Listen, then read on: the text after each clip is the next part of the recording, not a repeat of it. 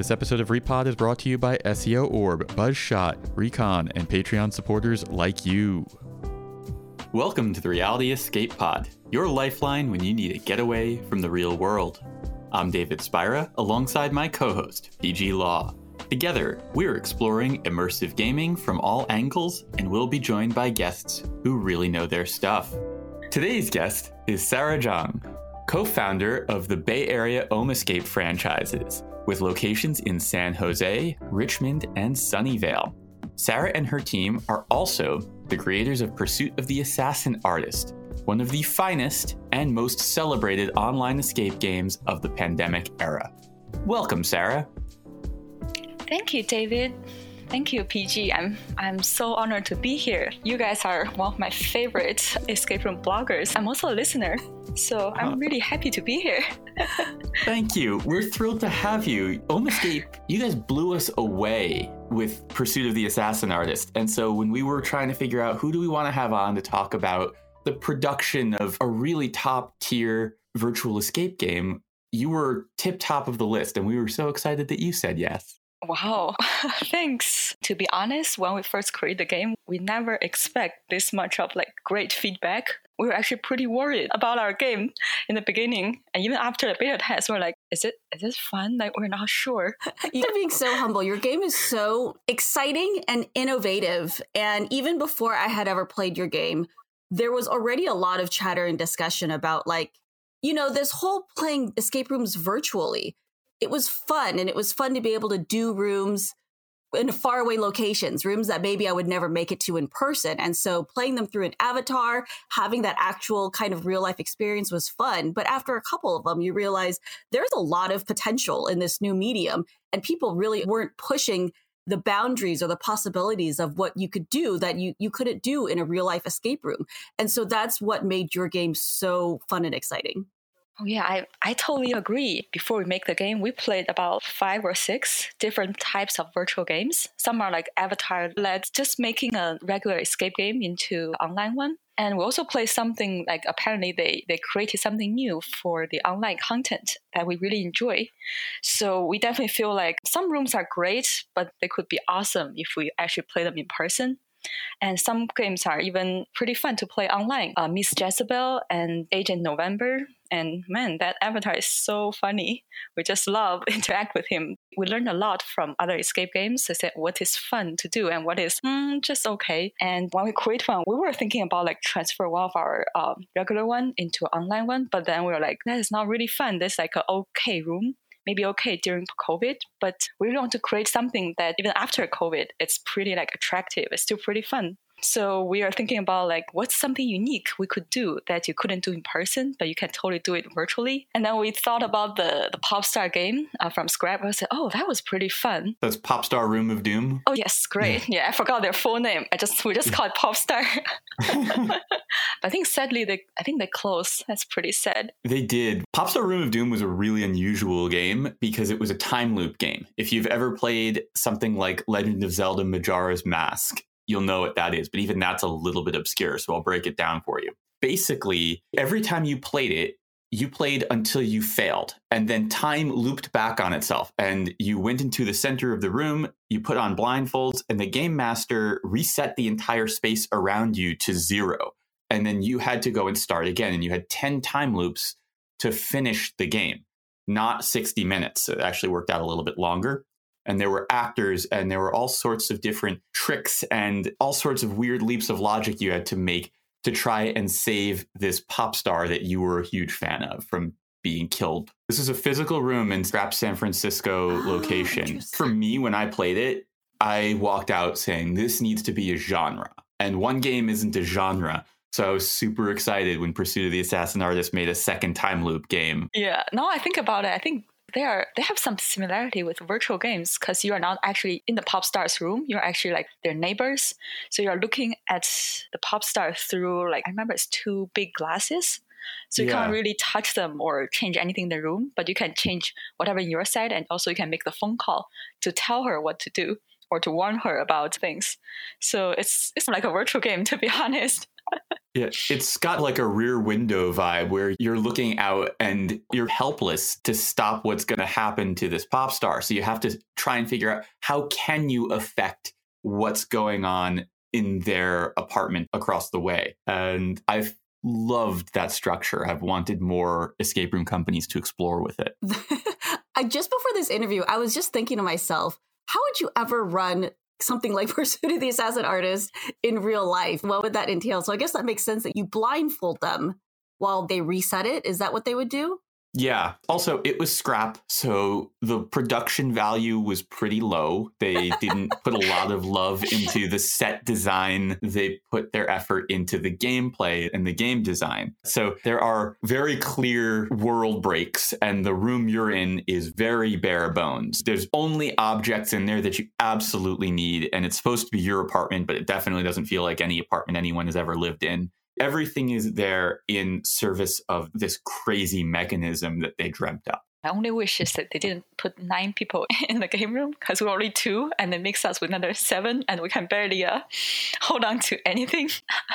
Yeah. We have to fight for the phone. Yeah. We didn't have that many people, but I can imagine playing that with 9 people would have been a struggle. Back to your game. Let's paint a picture for people who haven't played it. And if you haven't played Pursuit of the Assassin Artist, you probably should just pause this podcast, go book it, play the game, and then come back. Because we're not going to spoil it, but I think you'll appreciate this a lot more if you've played it. And you should. This is, I believe, the #1 rated Turpica online game this past year. It received a Golden Lock from Room Escape Artist. If you're only going to play one virtual escape game, I think it should be Pursuit of the Assassin Artist. And I'm not just saying that because Sarah's here. My heart just melted. Oh, God. This is all part of the Reality Escape Pod's goal to make all of our guests blush. But honestly, it's because we appreciate that you guys took a chance on something crazy. I don't know if you created the whole thing from scratch. It wasn't an adaptation of a real room. And the fact that you did something so different and put so much attention and detail into the sets, into the actor training, you thought out how everything worked. And we really appreciate that. So that's what we're here to showcase. Well, thanks. When we created, we want something that could last longer than a year. So we built it from scratch, but I'm glad you didn't see the actual place because although compared to our regular game, it's actually still pretty basic. And I think we built it within 2 weeks. And everything is actually like manually controlled. So we're so glad there's no like electronic or central control, which always cause some trouble. And if we're talking about actor training, actually, I think because none of us are like acting major or familiar with theater stuff. So actually we got a lot of help from our actor staff. We definitely hired a lot of actors from this game because during COVID, all the theaters and amusement park are closed. So a lot of them are looking for another job. So we actually got a lot of actors. And I have to say, they just bring the game to a whole different level. They add all the like puns, jokes, and some camera moves, try to scare people. And all these details, I think the game just getting better and better because of all the details they added. It's almost there's something new every week. Yeah. The avatars make a huge difference. I've played so many of these online games where the game itself in real life is probably an average, mediocre room, but the avatar is what made it really fun. Having somebody that was playful, that was there to really host you and give you a good time, it makes all the difference for games like this. Yeah, definitely. And somehow after the game, you feel like there's a connection there. It's, oh, this is our teammates. Oh, we had such fun. Like, oh, you guys are great. And you can totally tell the host actually put effort in the game because you are like with them like for 60 or 90 minutes. So you can totally tell if they're trying their best to make sure you have a good time. That's true. And the other thing about it is that if you're a really good escape room team, your game master becomes less and less relevant. Their job becomes more and more boring as the team just solves everything really quickly and doesn't need any help in a physical room. But in a virtual room, the more engaging and the more playful and the better a team is functioning with the avatar, it must make the job a lot more interesting because at least as a player, it certainly makes the role of playing with that player much more fun. Now we're worried like our staff won't really be happy going back to hosting regular games because they had so much fun. Like they're always talking about, oh, what did the last group do? They have some really creative idea and oh man, they're awesome. That makes a lot of sense. I'll tell you, I went through a personal, and this didn't actually plan to talk about this. I went through a personal shift through playing Avatar games where initially I was just playing to play the games. At some point, I switched my goal from solving puzzles and playing the game as a player to entertaining my avatar, my game master. I decided to try and engage and entertain them. And I found that doing that, I was having a lot more fun and my teammates were having a lot more fun. And the avatar was doing more crazy and more interesting things because I was playing with them. And so I went through this like personal renaissance of the virtual escape game in the middle of quarantine where I'd started to get tired of them. And this completely changed the way they feel to me. And now I'm back to really enjoying them. Wow, you just created a new way to play an escape room. It just made it so much more fun for me. And I enjoy hearing people laughing at my nonsense. I mean, it definitely, having a good host really nudges it more into that immersive theater aspect of it than just, it's not just you as a player interacting with the room, you're interacting with the environment and another player. And that's really what makes it more engaging. And when I think about some of my favorite rooms that I've played over this past year, almost all of them are a two-man operation, right? There's the guy holding the camera, and then there's also the on-camera host. Games like Pursuit of the Assassin Artist, where you have an actor that you can actually see and interact with, Miss Jezebel. What was that British game? The Exorcist, who also had an amazing on-screen host.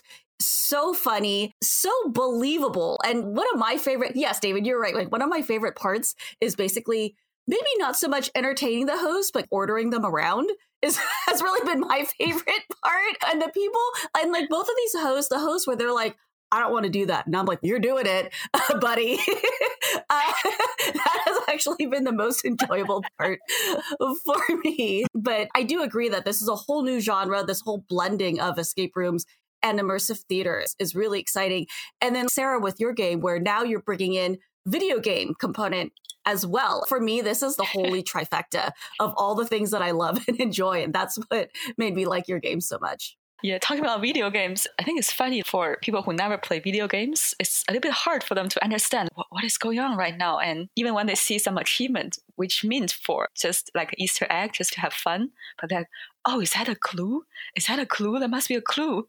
And their teammates who actually plays video games, you never play games. This is typical video game thing. Okay. So you're talking about in-game achievements, right? So it's congratulations, you made 100 kills, or like, I'm not sure, I don't remember exactly which are the ones you have in your game. I don't want to spoil them for people because these are things that you can get a little kind of acknowledgement or prize for when you accomplish a certain something in the game. Yeah, we actually learned that from Agent November. I think they did it, and we think like, oh my God, this is hilarious, especially we're gamers. So like, oh, we didn't expect to see this. It's not really a part of the main game. It's more like some funny things people do in the game room, like you would typically do in the escape room. Just those sort of things. It was a really clever idea. It also gave you a nice way to transition out of character death back to the start of the loop. Sarah, Pursuit of the Assassin Artist is one of the few pandemic masterpieces of the escape room world. Without spoiling anything major, can you tell us a little bit about this game, how it's structured, and how it came about? Sure. I'll try not to spoil anything. You will be, oh, now this sounds cheesy. You'll be a special agent and you got a mission to kill this assassin artist. But something interesting is you're not doing it yourself. You're actually like a supporting team to a field agent who is not the smartest one. On your mission to kill this assassin artist, you might fail. And by fail, we mean the agent would die. But we will kind of have some mechanic that the agent can actually relieve and revive, so you can start over. But with all the knowledge you gained from the previous life, you can make different choices or do better this time. So the whole game is built on this multiple life video game-like mechanic. And it's a virtual game, so you, other than looking at the screen, you can also do like online research or do something out of the box, kind of to make it more fun. Okay, did I spoil anything? Yeah, I think you nailed it. So at what point in the pandemic did you decide you were going to be creating your own game? We were closed in March, and we waited 3 months before we finally decided, because I guess we were too naive. We were hoping like, oh yeah, maybe this pandemic will be done within 3 months. Let's keep working on our regular game. We were all too naive. Optimistic. Let's call it that. Yeah, because we keep talking about like our family and friends in China. And then we're like, okay, let's see, based on their experience, probably after 3 or 4 months, we'll be able to reopen. And then in July, and we were like, this is not getting better. We better do something to pay our rent and make sure we can still survive. That's when we actually started. I think other people just move so fast. They already have like tons of great games up there. We read a lot of reviews, of course, and then we picked the ones looks great. And then I think we played, I believe it's 5 or 6 games. And the first thing we decided would be something unique, which you have mentioned is a time looping. And the second one is a set would be something unique. And then we are thinking about, we haven't done like an artist set. And seems like a art studio would be a fun thing to do. And also we have tons of art stories. Maybe we can embed it in the room.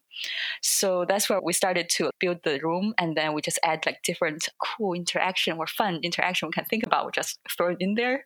And when we first started building it, we actually aimed to have a 60 minutes game. But after several testing, we're like, okay, this is not going to be a 60 game at all. So that's why we extended to 90 minutes because we were a little worried, like, can people actually focus on the screen for 90 minutes or 2 hours? Because sometimes we couldn't, like sometimes during a 60 minutes game, we were like wandering around and doing our own stuff because you can never stop people from like texting or checking like social media during a virtual game. So you have to grab their attention every like 10 minutes. You got to have something that draw their attention to. They're like, oh, what's that? Let me take a look at this. I think we lost the feeling of, okay, is the game really good? Okay, or just so-so. I mean, we couldn't tell from the beginning. And it's only like you guys feedback give us a lot of confidence. Okay, now we can pretty happy to say like, oh, you got to try our game. It is fun. And some people said it's even better than in-person game. So that's basically our creating process. I'm so glad that you went and created something unique. I had written, I think it was in April of last year, I had written a piece where I pretty much had said that I thought that the future of this medium, this virtual escape game, wasn't in slapping a camera onto a game master and having them walk around and be your hands. It was in creating something that was designed to be played over the internet instead of trying to retrofit. And I basically spent the past year looking for that. That's the stuff that's been exciting to me. And so when we played Pursuit of the Assassin Artist, and the funny thing about it is I didn't know when we went in, is this a real life room that was adapted or is this something that was built specifically for it? Because I have to admit, I just sign up for the games that people tell me I really should check out. I don't do any background reading. I try not to go in with any preconceived notions. I don't even usually look at the website, and Lisa pays for everything. So I don't even know what things cost. I don't know whether we get a discount or not. I just show up and I play. I have a really weird life. And so I drop into this thing and the first time we died, I was like, wait, what just happened? And then we booted back up at the start of the game and I'm into this. And the more we played, the more excited I was that you also had ways for us to shortcut. We weren't just constantly living the exact same time loop. We really could use the knowledge that we had learned to bypass portions of the game and whole branches of it, which was so clever. And it kept the game from being repetitive because I think 90 minutes of doing the same things over and over again would have driven me mad. You guys made a lot of really smart decisions. Even having people die pretty early on in the game was super smart because people don't stress out about it. You know what I mean? Because you have an idea of the concept, but because it happens, so you're like, oops, there it is. And now we're trained. Now we know what to do with something simple. And so your on-ramping was beautifully done for something that is a kind of complicated concept. Oh, thanks. Oh my God, you got all of our design point. I feel like you guys totally know when we're thinking when adding some part in the game. I know as a gamer ourselves, we love this like time looping things, but we just hate doing repetitive stuff. The idea sounds great, but eventually you got to do something repetitive so you have the feeling about, I'm living this life again. So we're trying to shorten it as much as possible. Even probably 30 seconds of repetitive stuff, people are like, oh my God, are we going to do this again? And they'll feel frustrated.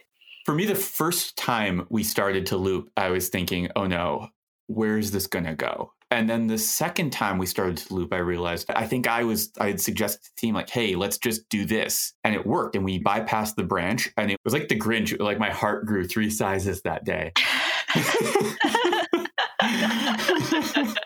There's this sort of pleasure in, for just a moment, thinking that something is going to be terrible and then finding out, oh, no, it's not. It's really well thought out. It's actually great. Having that fear of, oh, no, the consequences are terrible. And then realizing, no, we've actually grown as players. And this game actually allows us to have grown, which I think is such a cool thing.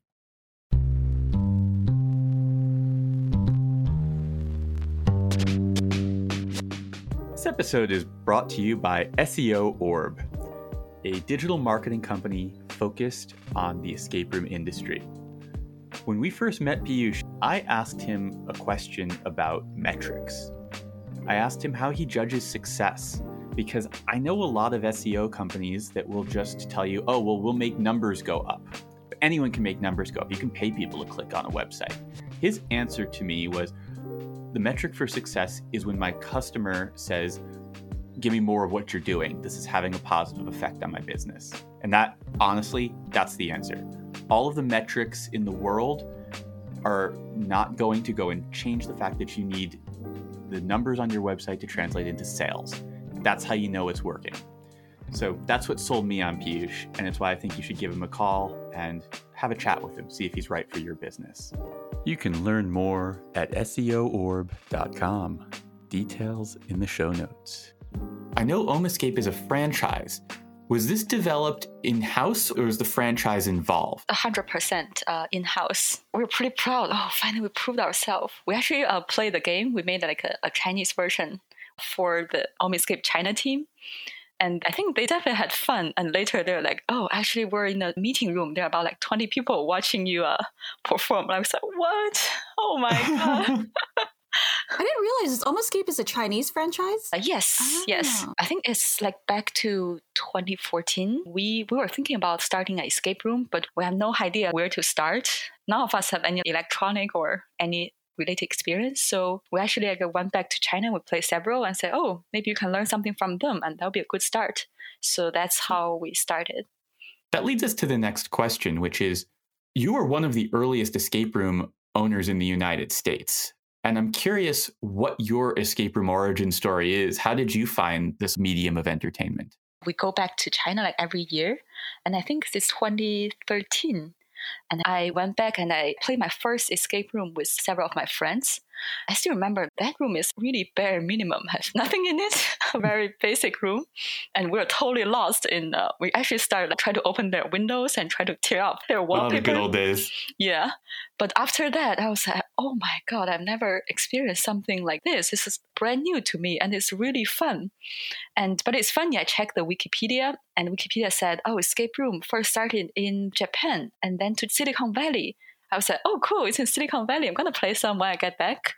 But I finally come back. I was like, oh, there's nothing here. It's I remember it's only Scrap in San Francisco, and there's nothing fun as this. I was like, oh, what a loss. Like, people have to know this is so much fun.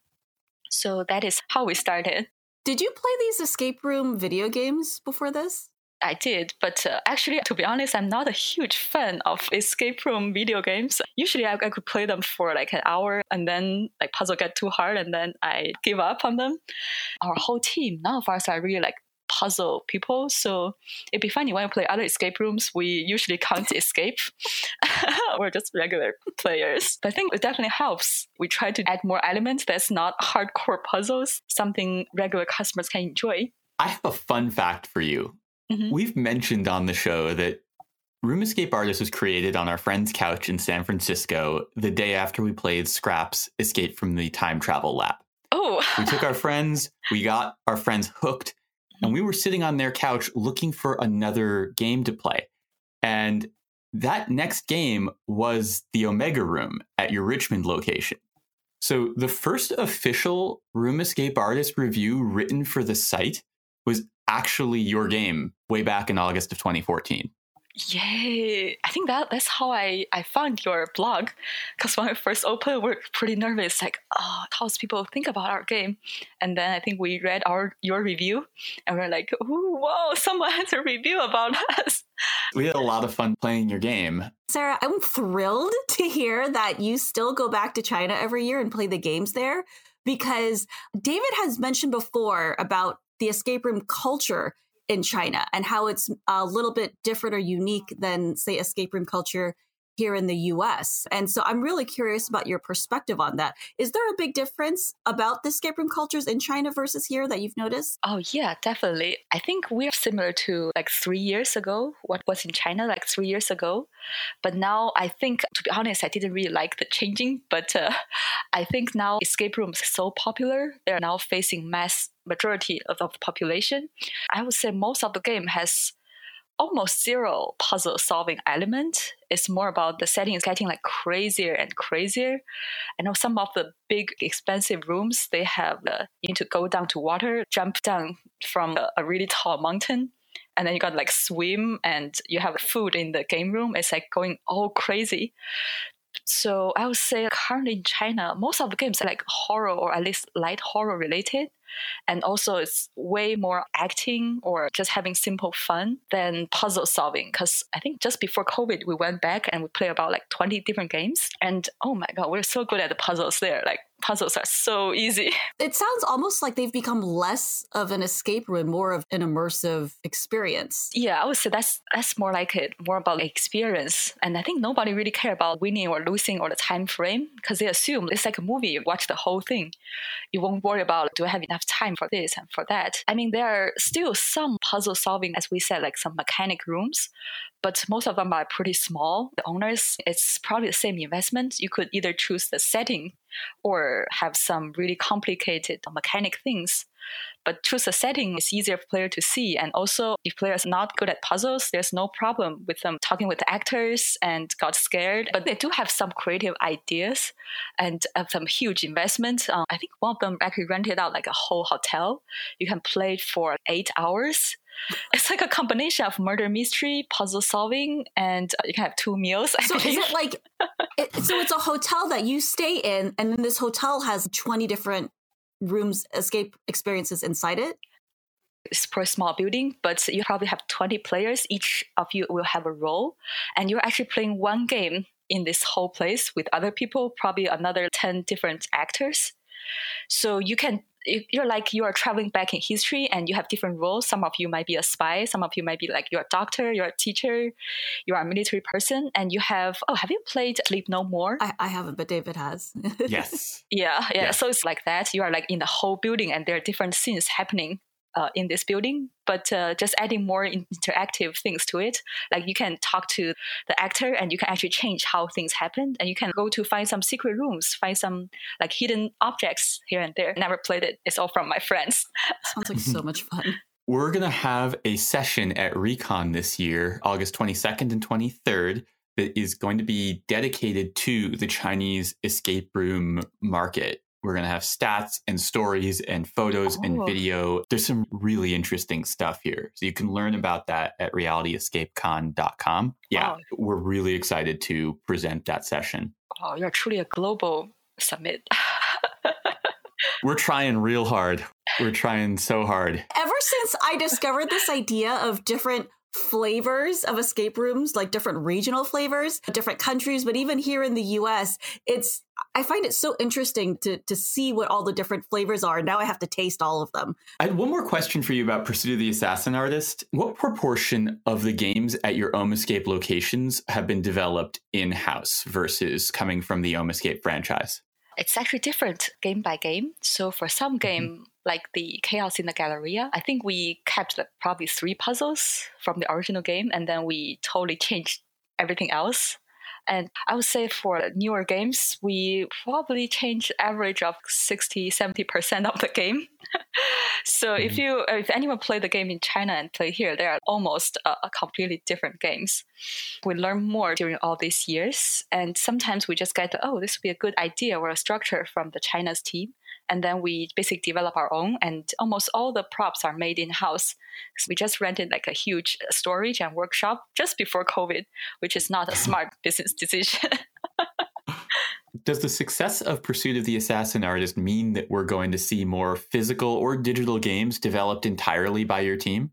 I would say yes. I think the Kingdom of Catastrophe, one of our cat-themed one in Sunnyvale, it is 100% in-house. And also we are developing a weird, how would you describe it? Like a vintage robot game. It's not like a sci-fi side, but more like a funny, silly robot side. So we're trying to do something new there, and no spoiler, and we'll see how it goes. Do you guys plan on continuing Pursuit of the Assassin Artist even past quarantine? Is that going to be a staple of your company now? Yes, as long as there are still bookings, we'll definitely try to keep it. And I think surprisingly, we actually got a lot of emails from players asking, are you going to make the second virtual game? Like, we're totally into it. So looking forward, can't wait for it. And we were like, oh my God, so much pressure. We actually did thinking about making a second virtual game. So I think it's right after we played. There's a game in Florida that you can actually control what happened in the rooms on your computer. You can control the light changing. Something unique about that game is you have different people have different screen, and you can each control part of the game room. And we thought, the idea is like super cool. I think all they're missing is some like reaction from the game because there's no actor. And then for a while, we're thinking like, wait, is it a real game? Are we controlling? Is this just a video? Like, is this even real? There's a couple games that have had that mechanic where each player controls something on screen differently. Mm-hmm. And I think it's such a great part of digital escape rooms. The Vanishing Act had that where each player has to control a different aspect of a puzzle, which I think is so great for a digital escape room because it forces everyone to bottleneck and participate in one puzzle, right? It's not one person solving the puzzle. You can't solve it unless everybody does their part. And this way, everybody gets to experience the puzzle together. And I think it's such a fun mechanic. Yeah, definitely. I think it's definitely fun. You feel like at least you contribute to the team, like you did something. Yeah. So after playing that game, we're actually thinking about our second game could be you can control something in the room, but you are more like you're actually ghost. So the actor in the room will actually be scared by whatever you did. And then you can use this maybe like change of lights or change of something to manipulate how the actor works. Oh, I love this. Yeah, the idea sounds great. We're like planning it for a whole month.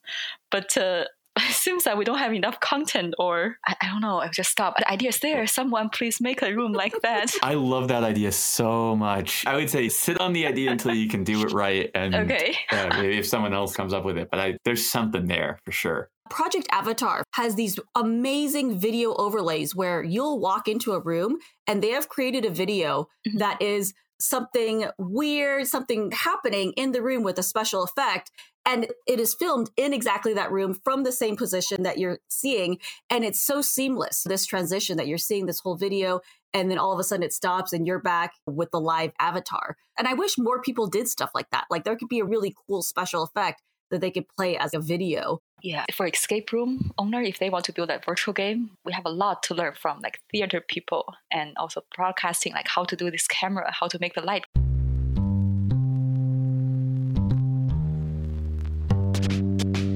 I want to give a special thank you to one of our sponsors, Buzzshot, creators of Telescape, software for creating and operating your digital escape rooms.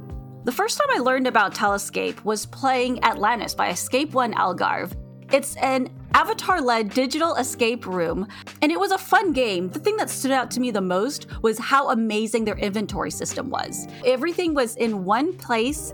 There was an audio cue when an item automatically populated in it, and it was so easy to manage my inventory. I was actually so impressed that I asked around just to find out what was this software they used, because I was like, I don't want to play any games that don't use the same interface.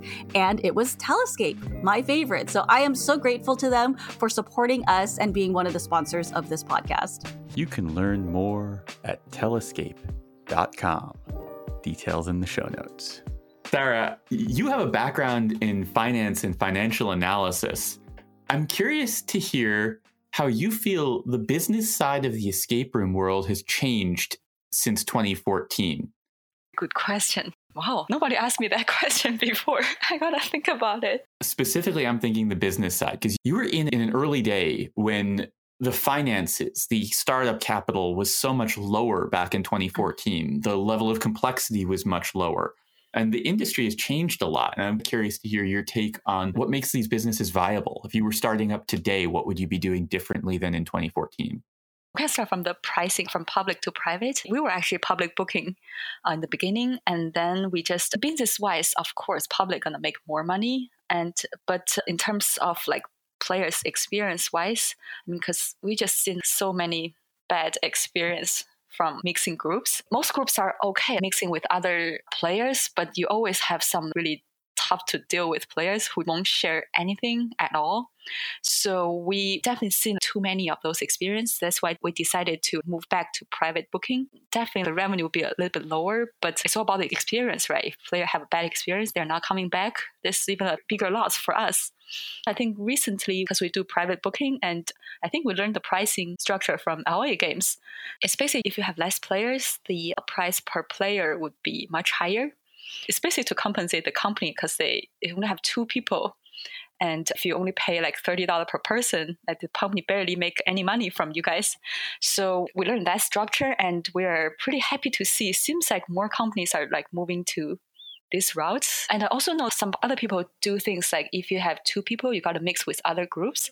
But if you reach the minimum number of players, you can have the room for yourself. I think that's also a good approach. It's a trade-off between experience and revenues. I think it's also based on location, because we played the escape game in San Francisco, and we realized the reason they have public booking is that actually a lot of tourists will actually play their games. So for tourists, it's really hard for them to find a larger group. So I think it makes sense in their region. As tourists, and I've done this traveling alone, it is really hard to do a room solo. So that's why public bookings are fun. I mentioned before, I bought a ticket to a public room thinking I'll just join in with a bunch of other people. And I was the only person playing. And I felt so bad. I only paid like $20 for this ticket, and it was just me. And the game master was kind enough to let me basically phone a friend. My escape room team at home, like I was the avatar. I was sending them videos and pictures, and they helped me solve the puzzles remotely. That's a fun model too. And talking about the business side, I feel like when we first started, as long as you have the passion for the game, that's pretty much enough because the initial cost is really low, and also people's expectation is really low.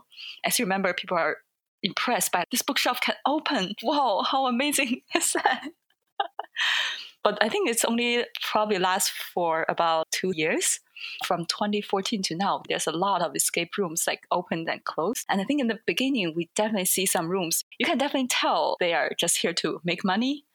And you can actually feel like how much effort they put into the room. And I think now they're all gone. I think right now, if you want to start an escape room, I think only passion is not enough. You got to have the skills, and also you got to have the proper expectation. I know, especially in Bay Area, people talking about, oh, you have a small business, like you start your own business, you have a startup. I said, okay, wait a second, that's not the same here. So I guess for escape rooms, it's hard to make you a millionaire or, oh, we can go public someday. And I know maybe someday some company can, but it's not in the recent few years. So I would say, like, other than passion, you also got to, for now, because all the room quality is great, so you got to have the skill, you got to have the right people to build and maintain everything. And you also got to make the right business decision, like for your rents, find the good location and find the proper rent and deal with the city and with the permit and everything like that. For me, myself, to be honest, it's less fun than before because there's a lot more business stuff I need to worry on. So for puzzle design or game design, it's probably only 15% or 20% of my time. Other time is all about how to managing people. Oh, the toilet got clogged again. And what's going on with our neighbors? And customer have this and that different request. And you got to train new stuff and things like that. So it's definitely more like a business for now. But I don't really see anyone who can survive in this industry without the love of escape rooms. All the game owners who have been open games for longer than 2 or 3 years, they all share the passion for escape rooms. They all love talking about it and excited to play new games. So that's definitely what I see in common. And also, I'm pretty lucky in this industry. I think we're definitely better than what restaurant or boba tea place. Like people are just like basically competitors, and someone just like, I'm trying to make some money. I don't have to have a passion for boba tea. But for escape rooms, you can definitely find, I would say probably almost everyone have this passion, this love, and they do care about the whole industry. They want everyone to grow together.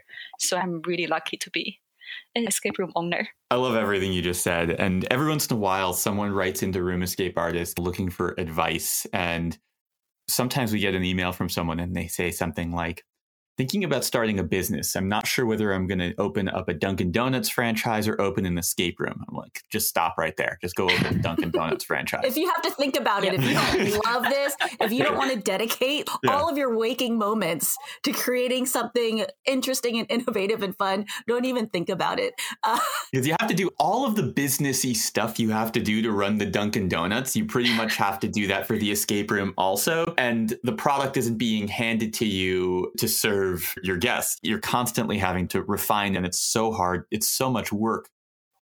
I don't know how you guys do it. Like, you have to be everything. You have to find and train staff who not only is customer facing, but now they also have to be actors.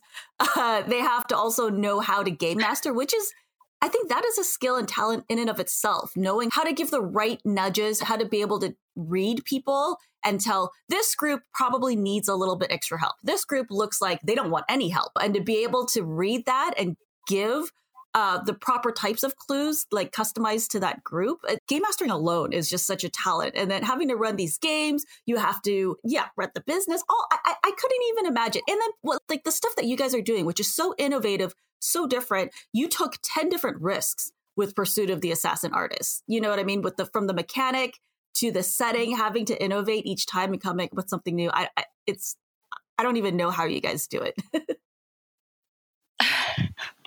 Thanks. Game master is definitely like really important in this game, especially the virtual game. So I guess we were pretty lucky we find the right people. We're definitely looking for some people, even if they never played escape games before, at least they have a passion for either games or puzzles or customers. So I think it's most people on our team, they will regularly play like other escape rooms, and they're going to share which games are good, which part is great. So I guess we have a pretty great team. What comes next for you and your team? What comes next? Other than keep building regular games, we are going to make a puzzle box. I know it's probably too late because when I search online, there's like tons of puzzle box like to at home. Well, the first one actually is still from our Chinese team. I mean, they already made several like puzzle boxes, like puzzle books. So we're going to translate their books here. And I think it'll be probably ready within 2 months.